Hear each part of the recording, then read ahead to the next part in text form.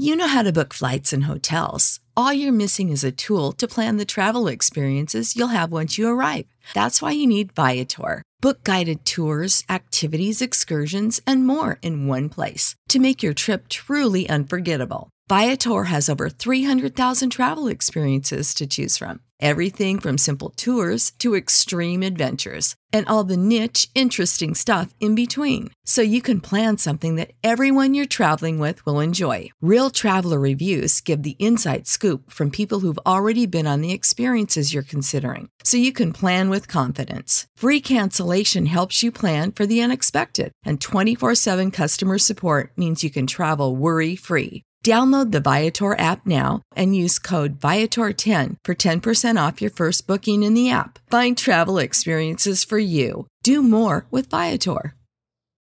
For the ones who work hard to ensure their crew can always go the extra mile, and the ones who get in early so everyone can go home on time, there's Grainger, offering professional-grade supplies backed by product experts so you can quickly and easily find what you need.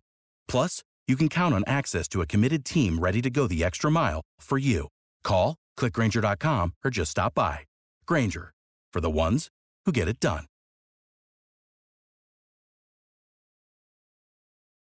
Welcome to today's episode, which will likely deal with some dark topics and sometimes sweary words, so listener discretion is always advised. For ad-free and bonus episodes, click in the link in the show notes for exclusive content. You can support the show at buymeacoffee.com or by giving me a rate, writing a review, or subscribing to future episodes. And with all my marketing blah blah blah out of the way, on with the show.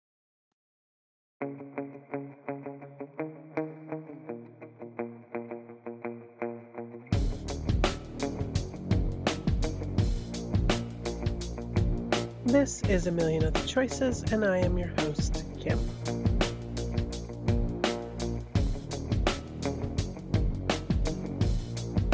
I have a case for you today that polarized our great nation, and to those of you that are listening from outside of Canada, you might think a little differently about our polite and somewhat socialist country.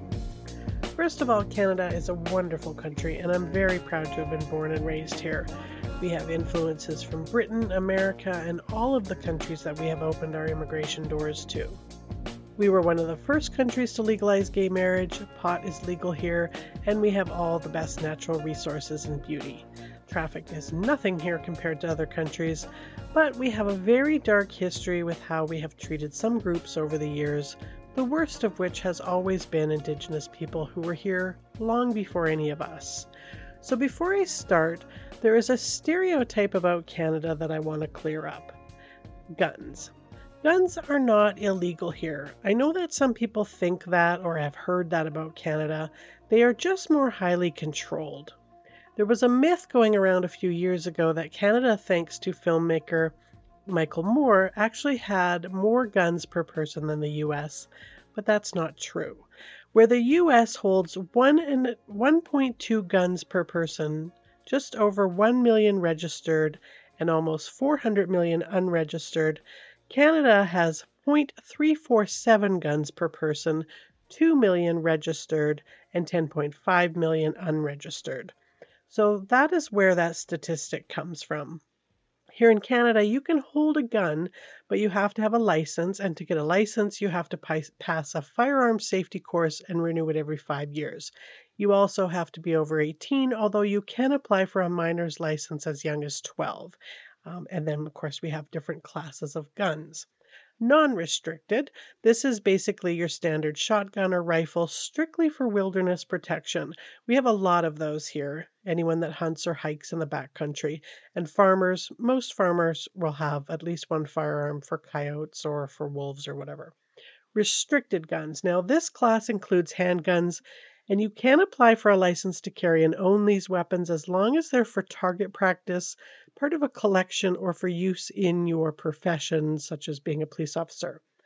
And then prohibited weapons, which is a bit of a misnomer because you can actually apply to carry and own one of these as well. This is things like sawed-off shotguns, handguns that are .32 caliber, automatic firearms, etc.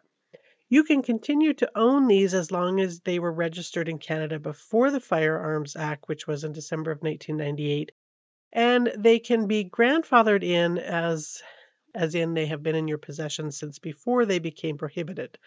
You need a possession and acquisition license for that. So why do we still have 10 million unregistered firearms? Well, that's because we still have crime.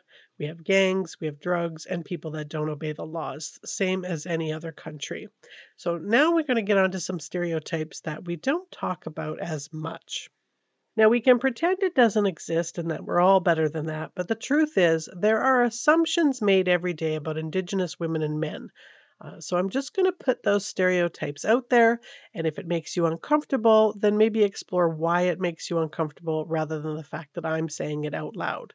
And one of the ones that you may not think is a bad thing is one of the stereotypes is that all Indigenous people are at one with the land and can tell you all kinds of colorful and wonderful folk tales and stuff of that nature. And actually, that's not true. Just because your grandfather was from the Ukraine doesn't mean you can make a pierogi.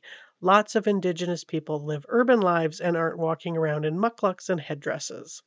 So let's talk about assumption number one. Indigenous people get a free ride here in Canada. They don't pay taxes, and all of their housing and pretty much everything is free. They don't have to hold jobs or support themselves financially. This myth stems from the British North American Act of 1867, when the Canadian Parliament assumed fiduciary duty for Indigenous people and the lands reserved for Indigenous people. So what that means is that the federal government agreed to act as a trustee under the Indian Act, and that means that the government negotiated treaties. And these treaties were negotiated back in the day of Sir John A. Macdonald, like about 150 years ago, when Indigenous people were starting to realize that the government's goal was to remove them from their lands, get the natural resources, and construct railways across the entire country. So chiefs realized their way of life, which was self-sustaining until then, was going to be changing whether they liked it or not. So nowadays, all of the services that are normally provided to us non-Indigenous by our provincial and municipal governments, like our water, education, and infrastructure, are provided to reserved land by the federal government, and they've done a really crappy job of it. There's a shortage of housing, the water is almost always under a boil advisory, and generally conditions suck. Because back in 1867, what the hell was wastewater anyways? So we don't pay for Indigenous communities to live in the same standards of living that we live in off reserved lands. Assumption number two, Canada gave Indigenous people all the good land and they are making a killing off of it and the natural resources. Reserve land is actually owned by His Majesty the King of England, but the Canadian government has the right to expropriate portions of the land for public utilities and infrastructure, for the non-Indigenous people, without the consent of the nations that occupy them, and most provinces hold subsoil rights. So band members don't own the minerals. Reserve land also doesn't include coastal waters, and fishing licenses have to be applied for. Now, this is a good one. Indigenous people don't pay taxes. Actually, only status Indians are exempt from paying taxes, and only under certain circumstances. Status Indians do not pay taxes on personal and real property that is located on reserved land, and there is no employment taxes paid only if your employment is also on reserved land. To put this one in better perspective, less than half of all registered status Indians live on reserves, so less than 1% of Canada's population is exempt from taxes. Now let's get to the biggie, the one that nobody wants to talk about. Indigenous people are predisposed to alcoholism and substance abuse, and that is what leads to the overrepresentation of Indigenous people in our legal system, foster care system, welfare system, and homeless populations, as well as just general rates of crime. In other words, the old drunken Indian stereotype that just doesn't want to seem to go away. This stereotype and assumption is so ingrained in Canadian culture that I actually remember the media telling people that. Now, first of all, there is absolutely no scientific basis for this assumption. The color of a person's skin or their heritage doesn't increase your chances of diseases, except maybe for sickle cell anemia.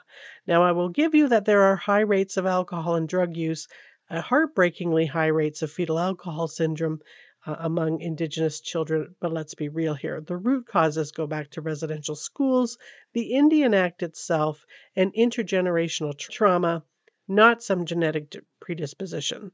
So that kind of thinking has led to employers being reluctant to offer jobs, social workers that hover over pregnant Indigenous women, and so on.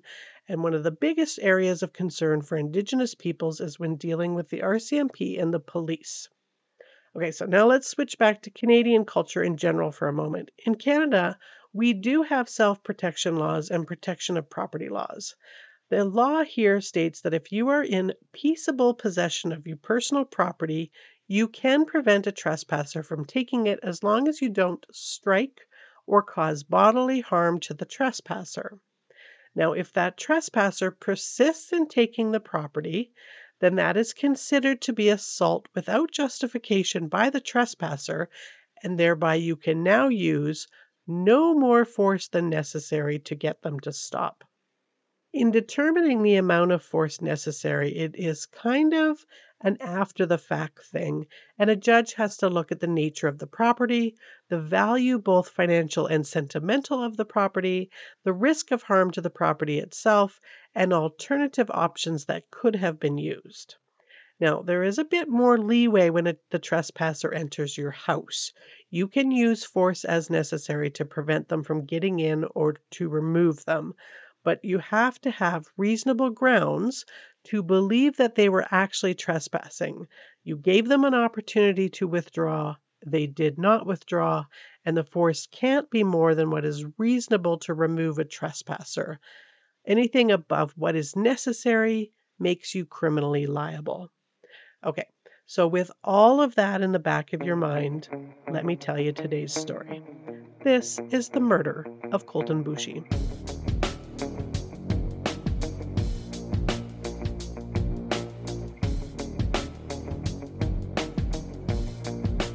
Colten Boushie was born October 31st, 1993, the youngest to Mum Debbie Baptiste. And he was born in Montana. They are a Cree family, but I couldn't find the name of the nation or band that he originally lived on. But when he was about 18, him and his brothers, William and Jace, moved to North Battleford, Saskatchewan, to the Red Pheasant First Nation.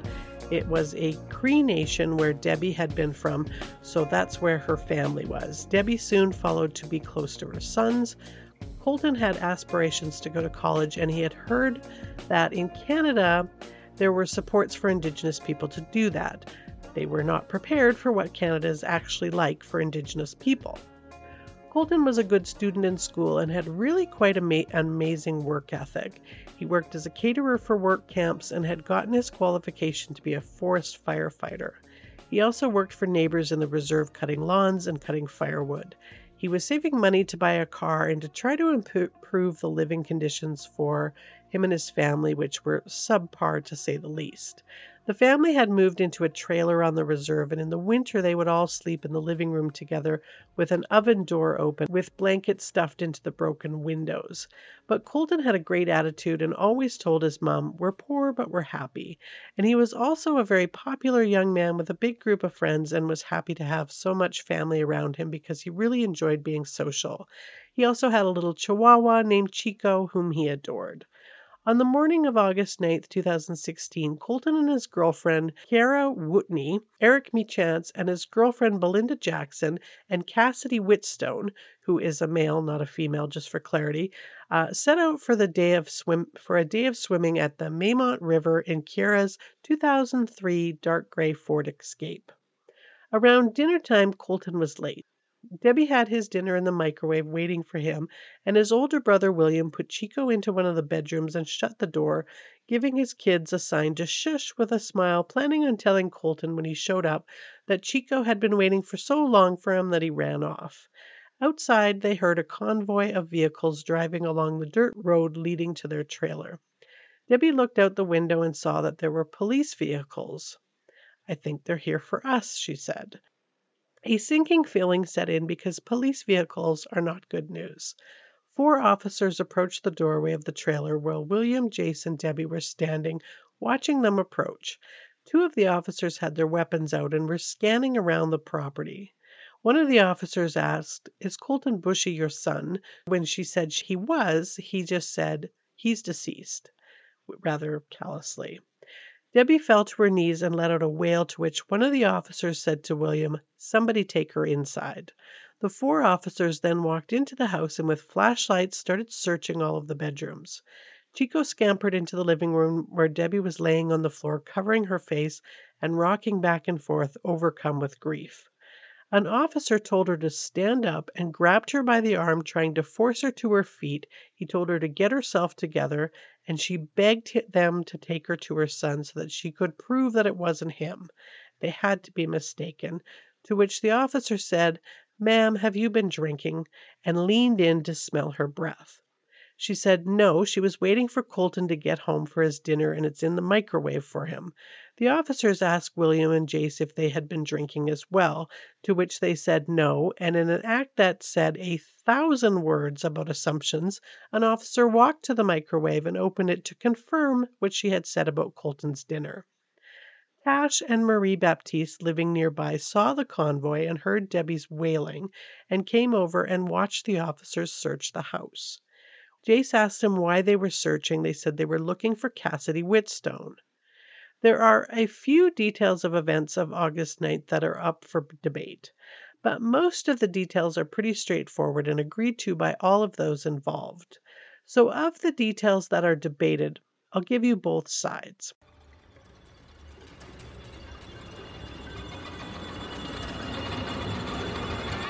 I will be right back after these brief messages. The future is a hefty responsibility and not one that we take lightly. But then taking things lightly has never been what Hefty is about. That's why we've created the Hefty Renew program that turns hard-to-recycle plastics into valuable resources like park benches and building materials. To participate, simply fill up an orange Hefty Renew bag with accepted items, tie it up, and drop it in with your regular recycling. That's it. It's that easy. It's time to rethink recycling with Renew. Particular valued resources may vary by geography. More info available at heftyrenew.com. Without the ones like you, who work tirelessly to keep things running, everything would suddenly stop. Hospitals, factories, schools, and power plants, they all depend on you.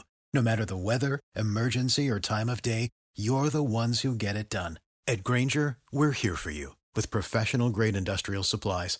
Count on real-time product availability and fast delivery. Call, click Grainger.com, or just stop by. Grainger, for the ones who get it done.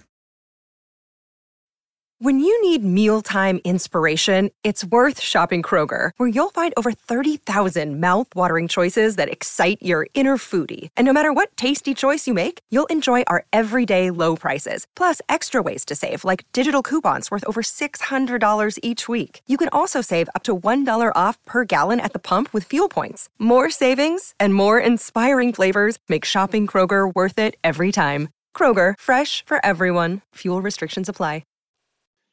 We know for sure that while swimming at Maymont River, the group of young 20-somethings were drinking. Granted, this is ill-advised behavior, especially for the driver, which we don't actually know who that was.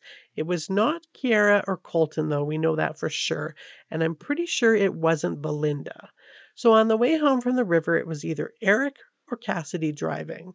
And although there is debate about this, at some point that day they drove into a farm owned by the Foey family where they tried to steal a vehicle and wound up instead breaking a rifle when they tried to use it to force their way into the vehicle. Now, they don't all admit to doing that, but it is listed in the information to obtain a warrant search. So this was around 5 p.m. that day. Then at 5:30 they got a flat tire and were now driving on just a rim when they pulled into the farm owned by Gerald Stanley and his wife Lisa. Now the reason for them pulling into the gravel driveway is what is highly disputed, but in the end I don't think it really matters. According to the 4 surviving youths, they were there to get help for the tire, and according to the Stanley family, they were there to steal his pickup truck and his ATV.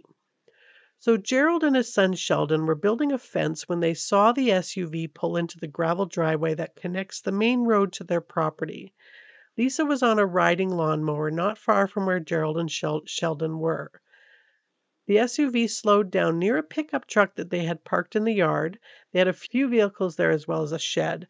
2 guys, likely Eric and Cassidy, but not Colten, got out of the SUV and one of them got into the pickup truck, and second later the ATV was also heard starting up. So Gerald yelled at them, and both Sheldon and Gerald both ran towards where they are. Hearing the yelling, the two men jumped back into the SUV and started to try and take off. But they only had 3 tires. So they got stuck and tried to reverse, at which point Sheldon took the hammer that he was holding and smashed the driver's side of the front windshield, and Gerald kicked their taillight. They smashed on the gas to get the vehicle going, but it wound up crashing into Lisa's vehicle, at which point Eric and Cassidy got out and ran off on foot, leaving Belinda, Kiara, and Colten behind in the back seat of the SUV. Colten then got out and back into the driver's seat and tried to take off, but the vehicle wouldn't budge because it was stuck on the vehicle that it had hit and only had 3 tires. Lisa was still mowing the lawn and had only started to hear a commotion at this point. Remember, she's on a riding lawnmower, so I believe that part. Sheldon ran into the house, he says, to get the keys to the pickup truck, and Gerald grabbed from his shed his Torquevel TT-33 semi-automatic handgun, and he says shot twice in the air to scare them. But Eric later told police that he believes he was shot at because he could hear the sound of a bullet passing by him as he ran. Gerald then took the gun and walked to the driver's side of the SUV and shot Colten Boushie directly behind the left ear at close range, killing him instantly. Kiara clambered out of the back seat and threw open the driver's side door, where Colten tumbled out and lay face down on the grass. Kiara then ran to Lisa, who was now walking up shouting, "Why did they kill Colten?" To which Lisa said, "That's what you get for trespassing on private property."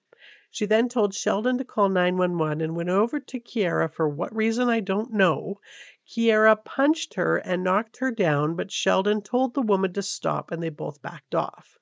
Neither Lisa nor Sheldon witnessed the actual shooting, but Sheldon said when he emerged from the house he had heard 2 quick shots and then the third, and then he saw his dad standing by the driver's side window of the SUV and looked sick, and Gerald told him the gun just went off. And thus became a hotly debated trial in which a lot of strong emotions and stereotypes and all kinds of ruckus happened. The first thing that happened was that the RCMP released a statement. And this statement said on August 10th, 2016 at 12:56 p.m., Bigger Detachment and RCMP Major Crime Unit North are currently investigating an incident that occurred yesterday at approximately 5:30 p.m. in the RM of Glenside in the Bigger Detachment area.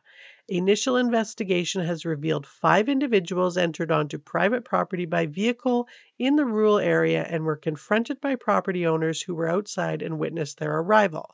The occupants of the vehicle were not known to the property owners. A verbal exchange occurred in an attempt to get the vehicle to leave the yard, and ultimately a firearm was discharged, striking an occupant in the vehicle. Emergency services were contacted, and upon arrival, 1 adult male who arrived in vehicle was suffering from an apparent gunshot wound and was declared deceased at the scene. An autopsy will be conducted later this week to confirm the deceased's identity. 1 male associated to the property was arrested by police at the scene without incident. 3 occupants from the vehicle, including 2 females, 1 being a youth, and 1 adult male, were taken into custody as part of a related theft investigation. Another male youth is being sought. His identity is still being confirmed at this time. The investigation into the events leading up to the arrival of the vehicle to the yard, the circumstances involving the death, and the actions following remain under investigation. No charges have been laid at this time. We are in the early stages of this complex investigation. Further details will be released when information becomes available. Immediately, the Federation of Sovereign Indigenous Nations Chief Bobby Cameron responded to the media with, quote, "The RCMP news relief kind of leads readers to believe that a crime was about to be committed and therefore deserved retaliation that obviously resulted in the tragedy of a young man. People can draw all kinds of conclusions out of it. They can say any type of crime was about to happen. It is deeply concerning. We would get all sides of the story before actually sending something out. In some detachments, they have the decency to call the local chief and council and say, well, here's what we heard on this side. Chief Bobby Cameron accused the RCMP of releasing just enough prejudicial information for the average reader to draw their own conclusions that the shooting was somehow justified. And it was this media release that they felt helped spur racial comments posted on the Facebook group Saskatchewan Farmers Group, such as, "Too bad the kid died, but he got what he deserved," and "How many of us work on or near reserves and are getting fed up with the race card being used every time someone gets caught breaking the law? The criminal code is there to protect the criminals, and there's a growing wave of hardworking people who are sick of being victims of crime without real justice." And someone that I won't name, but you might be able to figure it out, put up a GoFundMe page to help the Stanley family. It was quickly removed, and it said, and I quote, "These dirty Indians off the res stopped in at our farm and tried to steal our vehicles, and when they couldn't, they vandalized it. After our farm pit stop, they carried on to the Jerry's where things got out of hand." Then on August 12th, the CBC ran a news story with the title, "Deadly Shooting Near Bigger Saskatchewan Sparks Debate Over the Right to Defend." 24 complaints piled in about the article, stating that it was wrong of CBC News to publish this article. It fed into a racist argument about Indigenous peoples that saw Mr. Boushie as a menace. Others said it was seen as an endorsement of the use of violence by some readers, and another said that they are mistakenly linking property rights to Boushie's death. The CBC ombudsman agreed and made them revise the article. Gerald Stanley was taken into custody, arrested, and charged with second-degree murder. On August 19th, with a lot of protesters chanting "Justice for Colten," he was quickly escorted to an armed vehicle after being released on $10,000 bail. But Gerald had also had a lot of supporters feeling that protecting your property was of utmost concern, and that we needed to have more relaxed laws around the use of deadly force. That morning, the Baptiste family met with the RCMP and their lawyers, Chris Murphy, that the family had hired to represent their interests and to hold the police and prosecutors accountable. What they wanted was equal justice. They were told by the RCMP that everything they could was being done and they would have to trust them, which is a hard thing for any Indigenous family to do. And what they discovered was that the RCMP made a couple of bad errors in judgment during their investigation. The biggest being that despite knowing that rain was coming, did not cover the SUV where Colten was shot. And so that night it poured rain and all of the blood spatter evidence was lost. The Stanleys were able to come to the police station in their own vehicle and were questioned together, not separately, and for some reason they took their sweet time getting this search warrant to search the Stanleys' property. So when the trial started on January 30th, 2018, Saskatchewan was charged up and ready to rumble on both sides. So this was the Court of Queen's Bench in Battleford, overseen by Justice Martel Popskill. Gerald was defended by Scott Spencer, and the trials here allow preemptory jury challenges. So you can reject a certain number of potential jurors without even asking them a question.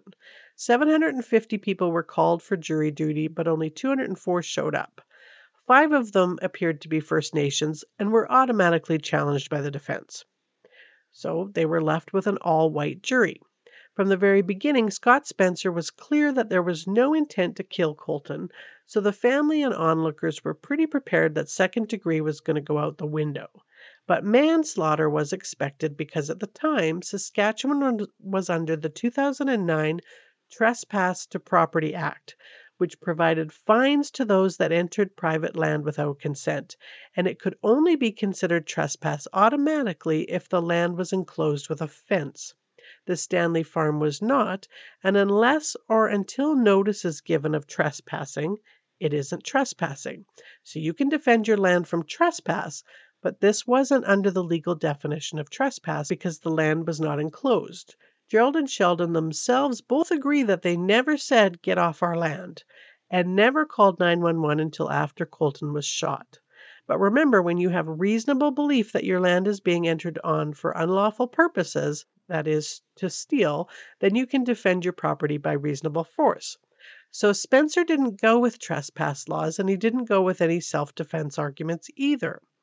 Instead, he argued that This case is about what can go terribly wrong when you create a situation which is the nature of a home invasion, and it alleged that the group of 5 had created a panic situation, and under that it was reasonable for him to have fired the 2 warning shots because Gerald believed they were in fact in the act of theft of personal property. So he linked the trespass laws to the fear of violent invasion. He argued that while the shooting was not justified in self-defense, there is a self-defense factor based on the reasonableness of what you can do to protect yourself in those circumstances. And it's not about property, it's about injury. That was the fear. So he characterized the 5 as essentially intruders. Quote, "You have to view it from Jerry Stanley's perspective, what he thought when he was faced with this sudden intrusion, the fear of the unknown. According to Spencer, a self-defense circumstances did not give rise to the defense of property, but rather to accident, thereby separating the warning shots to the deadly shot that killed Colten, and that, he said, was a result of something called hang fire. The casing from the gun had an unusual bulge in it, thereby creating a long delay between the pulling of the trigger, which would have been assumed to be jammed, and then the releasing of the bullet. The gun itself was constructed in 1947 with ammunition he had laying around from 1953 and stored in an unheated shed.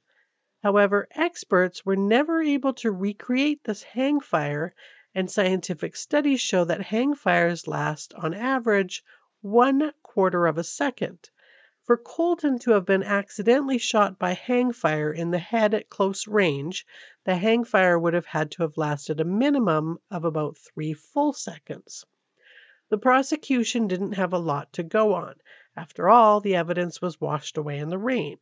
So Justice Popskuhl gave the following charge to the all-white jury. You must not find Gerald Stanley guilty unless you are sure he's guilty. Even if you believe that Mr. Stanley is probably guilty or likely guilty, that is not sufficient. In those circumstances, you must give the benefit of the doubt to Mr. Stanley and find him not guilty because the Crown has failed to satisfy you of his guilt beyond a reasonable doubt. If you have a reasonable doubt about Mr. Stanley's guilt arising from the evidence, the absence of the evidence, or the credibility or reliability of one or more of the witnesses, then you must find him not guilty. In short, the presumption of innocence applies at the beginning and continues throughout the trial, unless you are satisfied, after considering the whole of the evidence, that the Crown has displaced the presumption of innocence by proof of guilt beyond a reasonable doubt. So with those instructions, on February 9th, 2018, Gerald Stanley was acquitted. The Crown refused to appeal, and Gerald Stanley was free to go. The next day, there were rallies all over Canada to support the Boushie family and to protest the verdict to no avail. On February 11th, Debbie Baptiste and her niece Jade and brother Alvin traveled to Ottawa to meet with the Public Safety Minister to advocate. They wanted an end put to peremptory challenges in jury selections and let them know about her concerns about how she had been treated. And in March 2021, the Civilian Review and Complaints Commission for the Royal Canadian Mounted Police released 2 reports on the conduct of the RCMP during the case. One of the reports stemmed from a complaint filed by the Boushie family.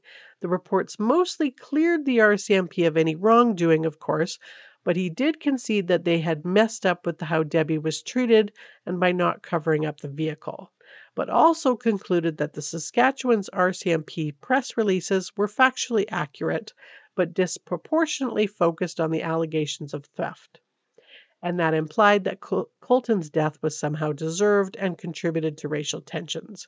And RCMP Commissioner Brenda Lukey committed to fixing the issues raised by measures such as new operational guidance, changes to the force's operational manual, and increased cultural awareness training. And that was the murder of Colten Boushie. I think this is a good one to talk about with your coworkers, assuming they are true crime fans and not just some random in the elevator, or your friends, to get their thoughts. So share the episode with someone you want to talk about it with. And if you have some thoughts, post them on Instagram or Facebook to get the conversation going. I will put one of my usual episode posts and you can comment directly on that. I love hearing your thoughts on cases. And of course, it's a great way to share how much you love the podcast with others and other marketing blah, blah, blah. I will be back next week with another case. And as always, thank you so much for listening.